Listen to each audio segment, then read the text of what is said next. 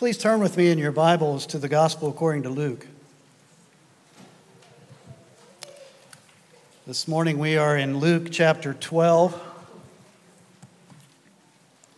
and I'll read verses 35 through 48.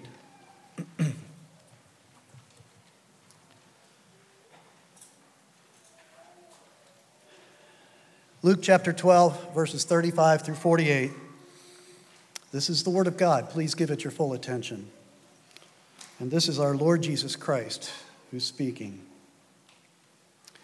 Stay dressed for action and keep your lamps burning. And be like men who are waiting for their master to come home from the wedding feast, so that they may open the door to him at once when he comes and knocks. Blessed are those servants whom the master finds awake when he comes. Truly I say to you, he will dress himself for service and have them recline at table, and he will come and serve them. If he comes in the second watch or in the third and finds them awake, blessed are those servants. But know this, that if the master of the house had known at what hour the thief was coming, he would not have left his house to be broken into. You also must be ready, for the Son of Man is coming at an hour you do not expect. Peter said, Lord, are you telling this parable for us or for all? And the Lord said, who then is the faithful and wise manager, whom his master will set over his household, to give them their portion of food at the proper time? Blessed is that servant whom his master will find so doing when he comes. Truly I say to you, he will set him over all his possessions. But if that servant says to himself, my master is delayed in coming, and begins to beat the male and female servants, and to eat and drink and get drunk, the master of that servant will come on a day when he does not expect him, and at an hour he does not know, and he will cut him in pieces and put him with the unfaithful. And that servant who knew his master's will but did not get ready or act according to his will receive a severe beating. But the one who did not know and did what deserved a beating will receive a light beating. Everyone to whom much was given, of him much will be required. And from him to whom they entrusted much, they will demand more.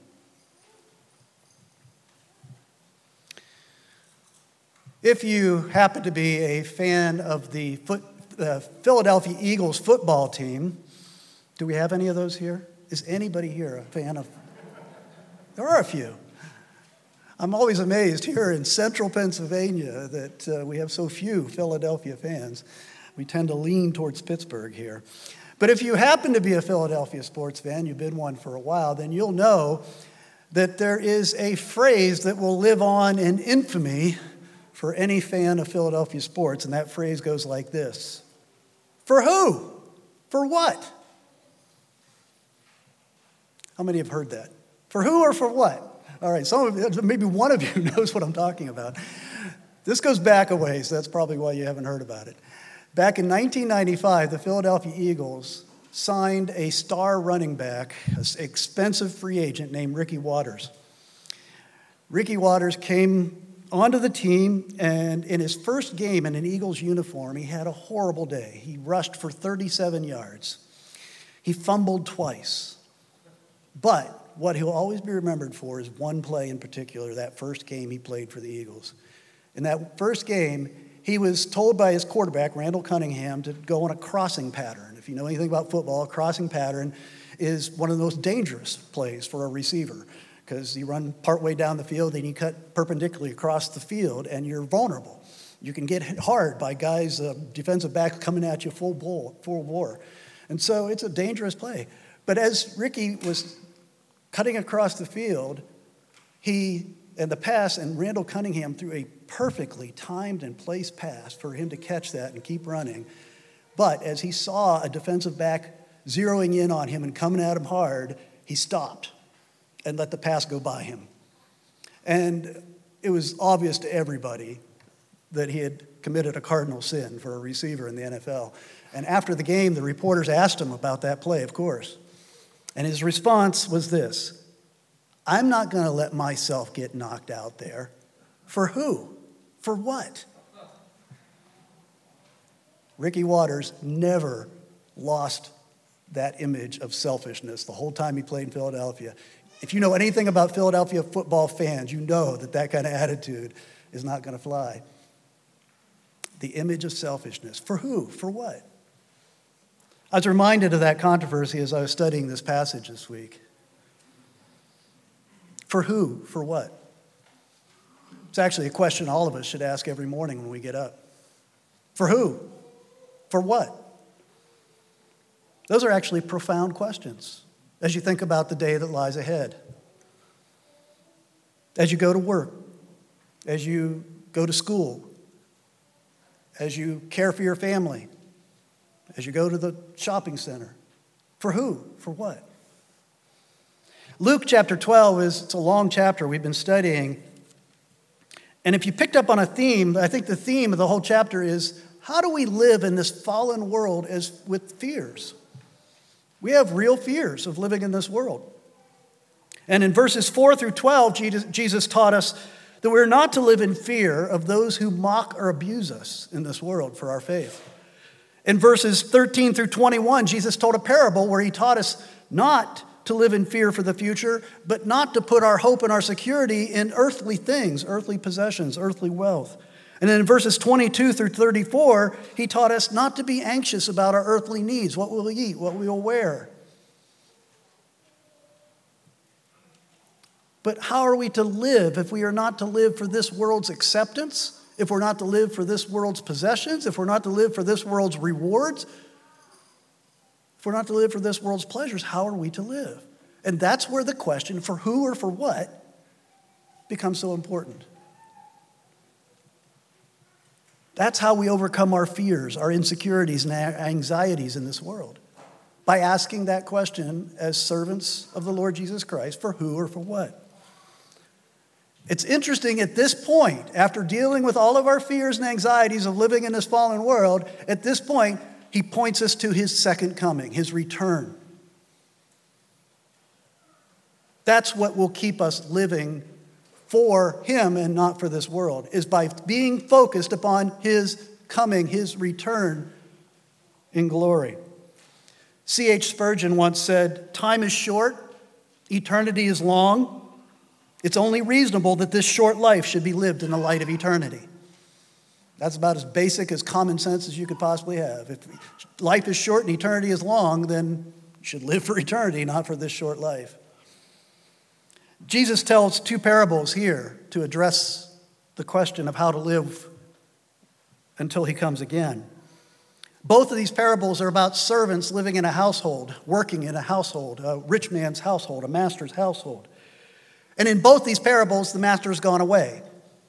Maybe in both cases, but at least in the first case, he's gone away to a wedding. And every time you hear wedding in the teaching of Jesus, think about the second coming, because it's usually attached to, it's a metaphor he uses for his second coming.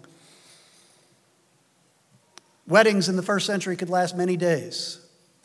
And so there are basically two assumptions behind both of these stories that Jesus tells. One is that he's going to be gone for a while.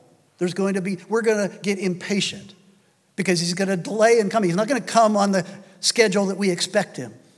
There's going to be a long delay. And I don't think the first century disciples had any clue how long that delay was going to be. But the second message that he actually not only assumes, but actually states outright, he puts it in terms of a thief breaking in the middle of the night. The thief doesn't tell you he's coming. Matter of fact, that's the whole point, is he doesn't tell you he's coming because then you'd be watching for him. But the second coming of Christ is going to be unannounced, unpredicted. It's going to be sudden. It's going to be a surprise. He could return at any time. So in light of that, what do both of these parables that Jesus told us teach us about how we are to live as we wait for our returning master?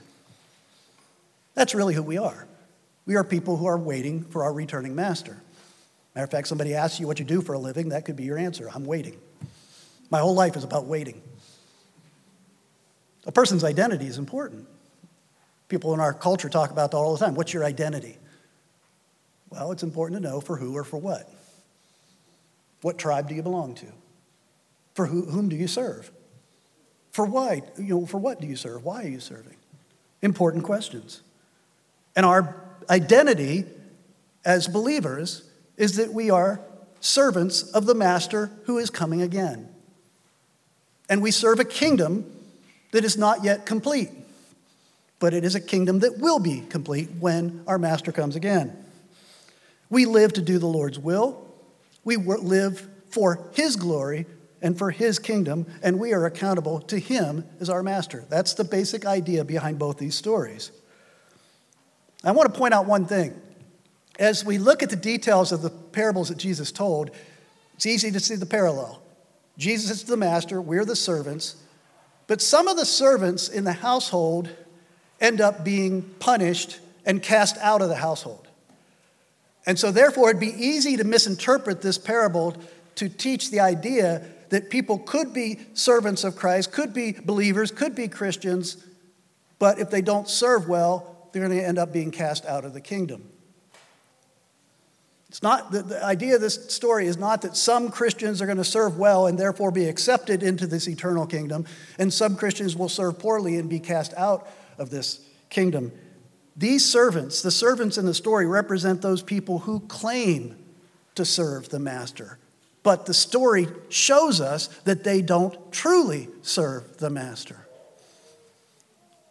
If somebody were to ask some of these servants for who or for what, they would say, for me and for my purposes, my kingdom. They're not truly serving the master. J.C. Ryle, in his commentary on this passage, said this, that these parables show not what a person ought to do to be saved, but what a saved person ought to do. Let me say it again. These parables show us not what a person ought to do to be saved, but what a saved person ought to do. If you are born again by the sovereign grace of our God, by his grace alone, then this is the result of the Holy Spirit that he has given to you as a gift, is that the Holy Spirit transforms you gradually, progressively into being a faithful servant of Jesus Christ. We emphasize grace here, that everything good in us and everything good in the world is a gift of God's grace. But service is the effect of grace. Service is the fruit of salvation. We are saved by grace apart from works, but we are saved so that we might do good works. That's the purpose of the Lord in saving us.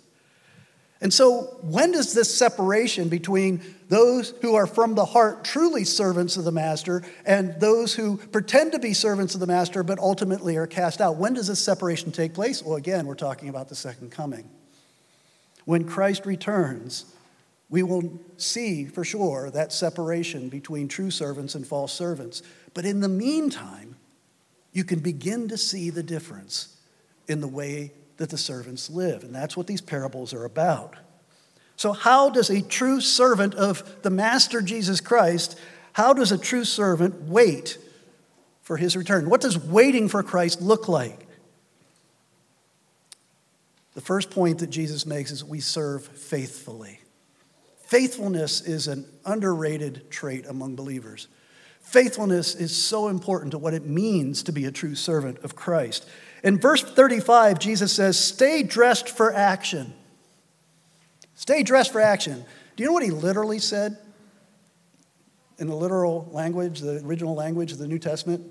In the Greek, it's translated, gird up your loins. It's awkward language for us, isn't it? I mean, if your boss came into your office tomorrow morning and said, gird up your loins, you'd probably report him. But the point is, that's how they had to prepare themselves to work in the first century because they wore those long robes.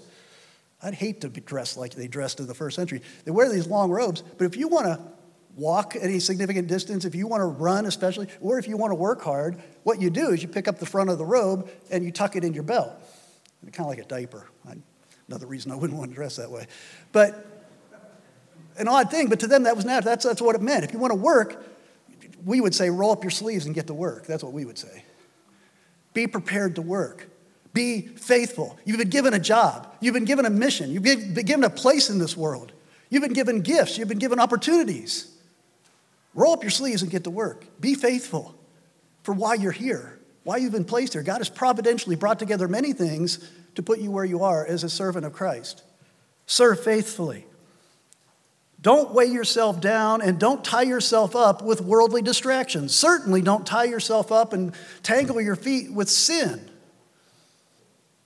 That's to gird up your loins, to roll up your sleeves means to put aside the distractions, put aside the entanglements. It's what the writer of Hebrews is talking about in chapter 12 when he says, let us also lay aside every weight and sin which clings so closely, and let us run with endurance the race that is set before us, looking to Jesus, the founder and perfecter of our faith. The second phrase that Jesus uses here is keep your lamps burning. Again, using the language, the metaphors from the first century. That's how they had light in the household, is they had these oil lamps with wicks. And if you let the oil run out, the wick would stop burning and the household would go dark. In other words, keep the lights on while you're waiting for your master to return. Keep the lights on. No one can do their work in the dark. And certainly no one wants to be a servant in a household when the master returns and the household is dark and quiet, which means nobody's working. Don't be like the 5 foolish virgins in another story that Jesus told who went to the wedding feast but didn't bring enough oil. They weren't prepared. They weren't being faithful to what they were supposed to do. And so they had to leave the wedding feast and ended up being shut out of it. Both of these images, the idea of staying dressed for action and keeping your lamps burning, both of these images speak to just being faithful in your everyday life. Be faithful until Christ returns. Are your loins girded? Are you dressed ready for service? What are the sins and earthly concerns and earthly distractions that are keeping you from being faithful in your service to the Lord Jesus Christ while you wait for him to return? That's his first question.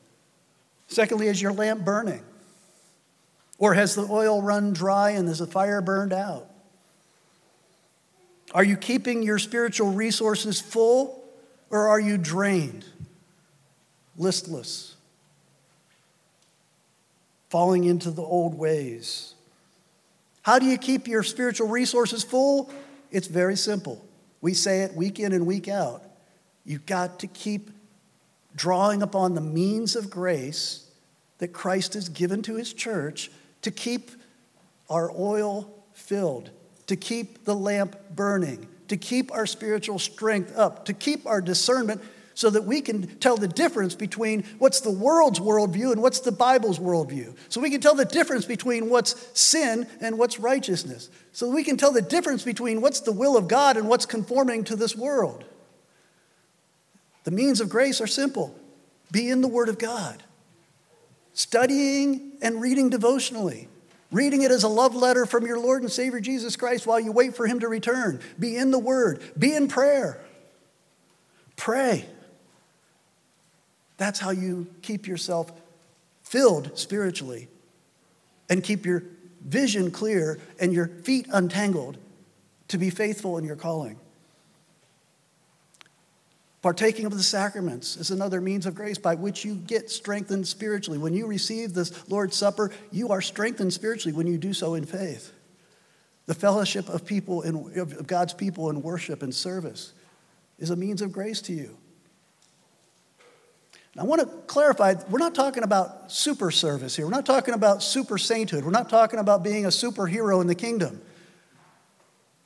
I don't think that Jesus has in mind that we be out there preaching on the corner in downtown State College, preaching the gospel every day, 40 hours a week. I don't think that's what he's talking about in faithful service. He's not talking about winning hundreds of people to Christ necessarily every year. He's not talking about taking in 20 orphans and widows into your home.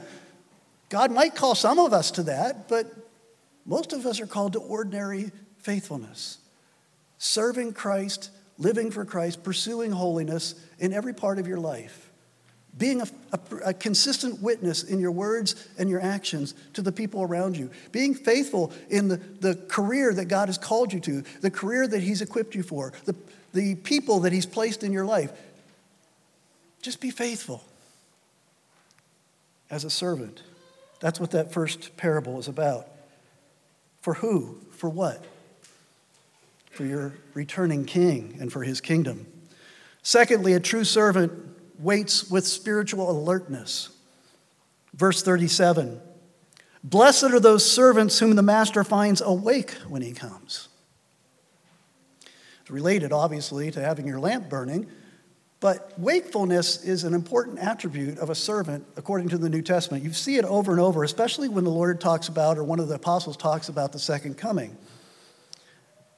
No servant wants to be caught sleeping on the job when the master shows up, even if it's in the second or third watch of the night. Now, let me just explain what Jesus means there. There's two ways that the New Testament talks about watches of the night. It's a time designation. The Jewish people divided the night, and they considered night from sundown, or 6 p.m. until 6 a.m. That's the night period, the night half of the day. And from 6 p.m. to 6 a.m., they divided it into 3 equal sections of 4 hours.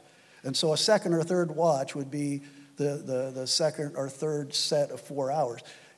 The Romans divided time into 4 sections, actually, 4 sections of 3 hours each. And so sometimes when the scriptures, the New Testament talks about watches, you have to figure out, are they talking about Roman designations or Jewish designations? But either way, we're talking late at night. When Jesus says the second or third watch, by either designation, he's talking about late at night. In other words, a long delay, but you stay faithful even when being faithful is hard. And you do so by being spiritually wakeful. In the New Testament, sleep, when it's used as a metaphor, the concept of sleep is being caught up in the sinful thinking and the sinful actions, the sinful lifestyle of this world. Another similar New Testament concept is intoxication, being kind of drunk with the ways of this world, where your perception begins to become worldly. Your values begin to become worldly. Your worldview becomes more like the world's view instead of the Scripture's view. That's what it means to sleep spiritually.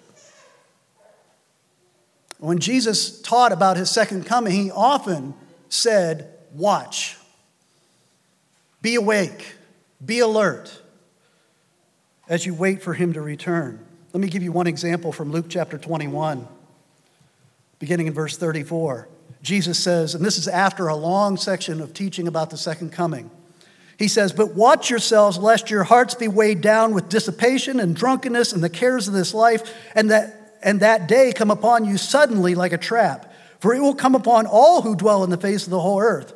But stay awake at all times, praying that you may have strength to escape all these things that are going to take place and to stand before the Son of Man. You see how he contrasts being awake when he comes with being drunk or being asleep in the ways of this world.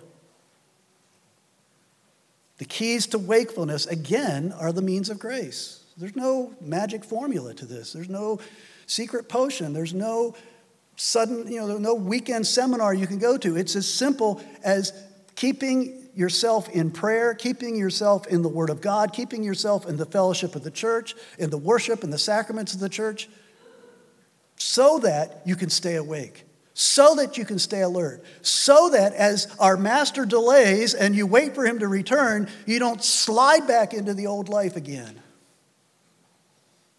Are you alert and awake spiritually this morning? I see some of you struggling to stay alert and awake physically, but that's a different story.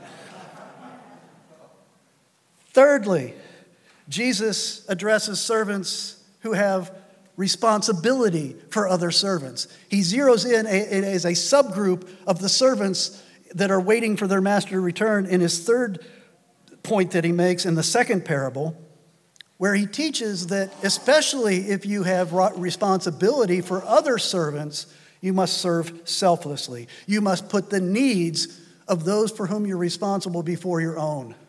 That's what it means to be faithful as we wait for him to return. Verse 41, Peter, of course, the talkative one, the aggressive one, Peter speaks up and he says, Lord, are you telling this parable for us or for all? Probably what he means is, Lord, you just told this parable about servants in your household and serving faithfully and serving watchfully. Are you talking just to us 12 disciples, the ones who would become the apostles who established the foundation of the New Testament church? Or are you talking to every disciple, anybody who claims to follow you? We know that because Jesus makes the distinction in the story that he tells. Jesus doesn't answer him directly, as Jesus often doesn't answer directly. He answers his question with a question. But he tells a story about those servants who are given extra responsibility. He focuses on one of the servants. It says when the master leaves his household, he chooses one of his servants and makes him the manager over the household, which means he was responsible to make sure that the other servants did their work, but particularly he's responsible to make sure that they were fed and that their basic needs in life were met. And so that servant, as a manager, was a steward who represented the homeowner, the household owner, the master. And he says in verses 43 and 44, "Blessed is that servant whom his master will find so doing when he comes. Truly I say to you, he will set him over all his possessions." Those who lead faithfully, those who serve other servants by leading them in the home, in the church, in whatever setting you are responsible for other believers, you'll be greatly rewarded, because you handled the extra responsibility well, as your Lord and your Master would have you handle it. But greater responsibility in the kingdom of God, in the household of God, is a high-risk, high-reward situation. Because if you do not serve faithfully as one who is given greater responsibility for the well-being of other servants, you'll come under severe punishment. Verse 45 describes a manager who used his authority and privileges selfishly. While his master was gone, when his master delayed, he began to beat and abuse the other servants. He indulged himself on the food and the resources of the master, and he got drunk on the master's wine. And what will happen when the master suddenly, without warning, returns? It says he will be cut in pieces. I think our Lord intended to shock us with the punishment. Personally, I would have fired him. But Jesus says he'll cut him in pieces. And I think we're meant to be taken aback by the punishment. I think that Jesus is making a very strong point here, that it's severe punishment when God entrusts his servants, when the Lord Jesus Christ entrusts his servants into your care. You better lead and care for them as he would care for them. And if you refuse that, and if you abuse them, if you take advantage of them, you'll come under severe punishment. And maybe I need to pause here for a moment and just clarify that the Bible teaches that there are degrees of reward for faithful servants and degrees of punishment in hell for those who disobey and abuse. Contrary to popular opinion in the church, God does not look at all sin the same way. I hear that often in the church. People saying, well, one sin's no different than another to God. But that's not true. That's not biblical. Speaking of children, in Matthew chapter 18, Jesus says, "Whoever causes one of these little ones who believe in me to sin, it'd be better for him to have a great millstone fastened around his neck and to be drowned in the depth of the sea." What's Jesus saying there? He's saying, if you abuse one of these little children, you're going to be punished greatly for that sin if you do not repent. It's a serious sin to abuse those who are vulnerable under our care. In Matthew chapter 10, Jesus is talking about towns in his day that rejected the preaching of the gospel. And he says, "It will be more bearable on the day of judgment for the land of Sodom and Gomorrah than for that town." Any Jewish person would have thought, oh, Sodom and Gomorrah, they've got to be the towns that are going to be under greatest judgment. No, Jesus says, a town that has heard the full gospel, the full good news of the gospel of Jesus Christ, and rejects that is going to come under greater judgment, because Sodom and Gomorrah did not get that much light of truth. In John chapter 19, Jesus is talking to Pilate, the Roman governor, as he stands before him in trial. And he refers to the high priest of the Jews that had sent him over to Pilate to be crucified. And this is what he said to Pilate. He says, "He who delivered me over to you has the greater sin." Pilate is not going to be in the deepest pit of hell. The high priest of the Jews would be in the deepest pit of hell because he had the word of God. He had been enlightened with truth and yet rejected Christ, whereas Pilate did not have that privilege and advantage. A little bit closer to home, and this is where all the elders and Bible study leaders and Sunday school teachers start to squirm. James chapter 3, verse 1. Not many of you should become teachers, my brothers, for you know that we who teach will be judged with greater strictness. If you presume to feed the servants of Christ the word of God, if you do it faithfully, you stay faithful to him and stay faithful to the word, you will be greatly rewarded. But if you abuse that privilege and you mislead people from the word of God, if you become a false teacher, you're going to come under the strictest, most severe penalty. The harshest language in Scripture is reserved for false teachers. Those people who say that they speak in the name of Jesus Christ and represent him, but yet lead you away from Christ and teach a false gospel. The deepest pits of hell are reserved for false teachers who lead people astray in the name of Christ. We tend to think that people like Hitler or Mussolini or Saddam Hussein or Genghis Khan, those will be the guys in the deepest pits of hell. No, it's going to be the false teachers, the cult leaders, the prosperity gospel preachers, the ones who speak in the name of Christ but lead people astray. See, all this is just to make the point that if you're not faithful, if you're not watchful, but instead you take advantage of people under your care, you will come under strict judgment. Jesus states the principle clearly in verse 48. Everyone to whom much is given, of him much will be required. And from him to whom they entrusted much, they will demand the more. I don't know about you, but I've been grieving and weeping over the headlines in the newspapers over the last few years of spiritual leaders in the church who, in the name of Christ, have abused the sheep that belong to Christ. Women, children, young boys. Pastors who have bullied instead of led like Christ. We are in an age where there is a rash of horrible shepherding in the church. And there will be great judgment if these men do not repent, if these leaders do not repent. But see, here's where the hope was for these disciples. Could you imagine the disciples, if they rightly understood Jesus' parable here? They'd be shaking in their boots. And they should be. Except that they would come to understand why Jesus came the first time. Jesus came to die on the cross for the sins of those who truly trust in him. If their faith in him was genuine, if they were born again of the Holy Spirit, and they truly trusted in him for their salvation, all their sins, past, present, and future, would be forgiven. So their failures, and all of us fail. I fail.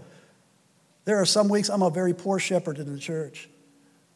And I would be in despair and despondent and be in terrible fear of the judgment of God, except for the blood of Christ that has covered that sin. And so if you truly trust the gospel, then you are truly a servant of God, and you will never come under judgment. There is therefore no condemnation for those who are in Christ Jesus, Paul says in Romans 8. 11 of those disciples would put their trust in their risen Lord, and they are already living in their great reward in heaven in his presence. One of those 12 disciples would live selfishly. He would pretend to serve Christ, but he would end up betraying Christ and rejecting him. And he is paying for that in eternity, and he's paying with a severe penalty. You see, we emphasize the gospel here. God loves his children. Christ loves his true servants. But there is a real problem in the church of people who think just because they go to church, they're Christians. They think just because they claim to be a member of a church that therefore they are servants of Christ.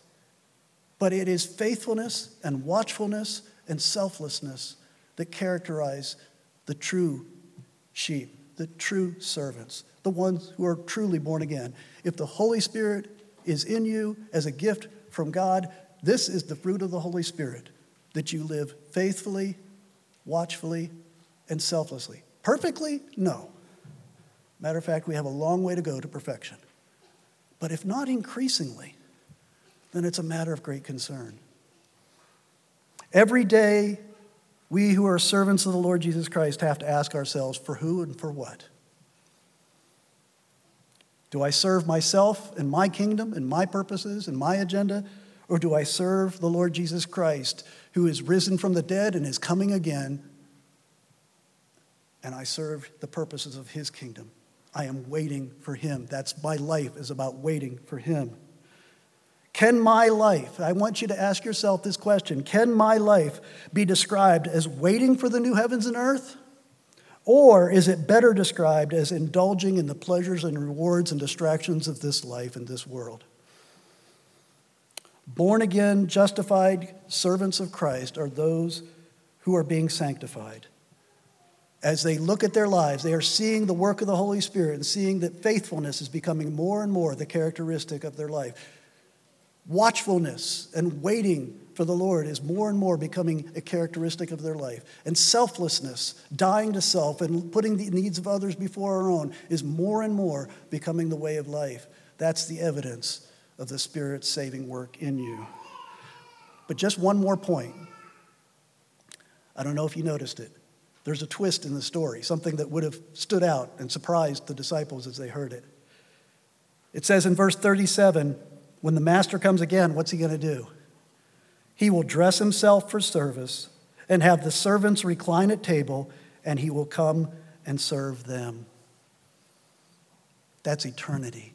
That's the eternity that we're waiting for. Our Lord and Savior Jesus Christ is coming again, and he's going to take away all the sin. He's going to take away all the suffering. He's going to take all the flaws. He's going to take away all the mistakes. He's going to take away all that is wicked, all that is dark, all that is empty.